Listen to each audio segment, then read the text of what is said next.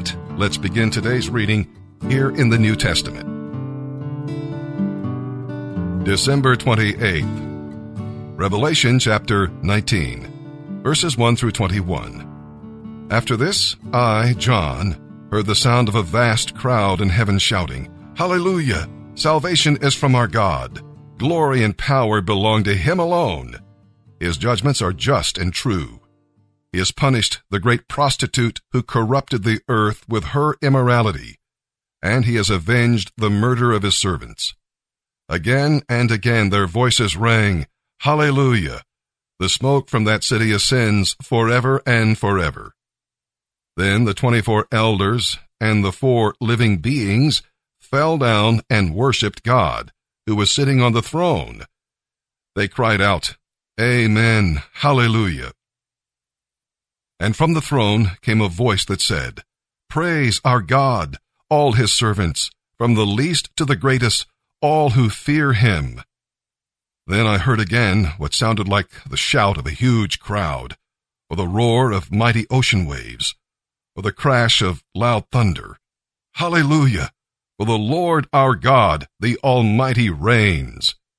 Let us be glad and rejoice and honor Him. For the time has come for the wedding feast of the Lamb, and His bride has prepared herself. She is permitted to wear the finest white linen. Fine linen represents the good deeds done by the people of God." And the angel said, "Write this. Blessed are those who are invited to the wedding feast of the Lamb."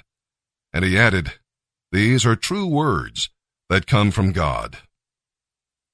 Then I fell down at His feet to worship Him, but He said, "No, don't worship me, for I am a servant of God, just like you and other brothers and sisters who testify of their faith in Jesus. Worship God, for the essence of prophecy is to give a clear witness for Jesus." Then I saw heaven opened, and a white horse was standing there, and the one sitting on the horse was named Faithful and True, for he judges fairly and then goes to war.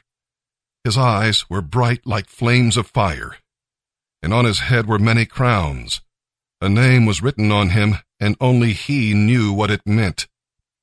He was clothed with a robe dipped in blood, and his title was the Word of God. The armies of heaven, dressed in pure white linen, followed him on white horses.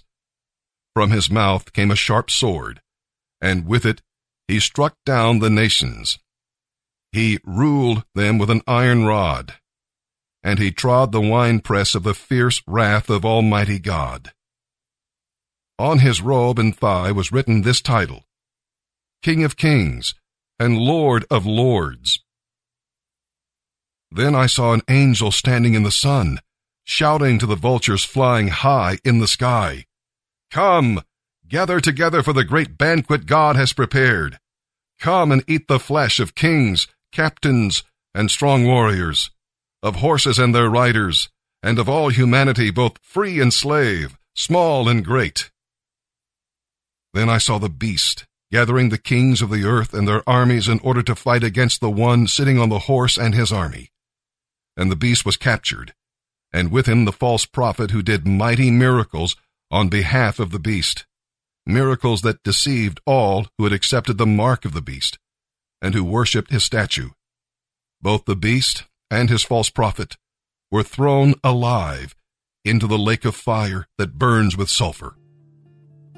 Their entire army was killed by the sharp sword that came out of the mouth of the one riding the white horse, and all the vultures of the sky gorged themselves on the dead bodies. One thing have I asked of the Lord. What's the one thing you keep asking of the Lord? If I could read a transcript of your prayers for the last few weeks, what would I see as the one thing that you just keep asking for? Would it be, God, just let me dwell in the house of your Lord all the days of my life. Let me just gaze upon your beauty and inquire in your temple. Let me just meditate in your temple. Let me just gaze upon your beauty. God, it's you. Is that what your transcripts would say to me? I mean, it's simplistic, isn't it? He just says, God, I just need to be with you and everything will be fine. It's simplistic, but do you see the obviousness in it? Like, well, of course. If I believe that there is only one sovereign being, the only ruler, the only sovereign, then isn't it obvious that as long as I am close with him, abiding in him, that's all I really need to do? The fruit will come, the protection will come, everything else will happen. It's obvious. I want to just gaze upon you and just go, I'm in love with Jesus Christ. And then Jesus Christ is in love with me right now. I mean, the God of the universe. I mean, isn't it just the most amazing thing when he answers prayer and you just think, I just spoke to God. God just listened to me and he answered me. Is there anything better than that on this earth? Man, what's better than that? Like this little human, this little screw up, this one that doesn't even pray as hard as the other guys, the one that doesn't know as much theology as some of these guys. I'm trying everything else, but I fail and I fail and I fail. But then, God, you heard me, you listened to me, you love me.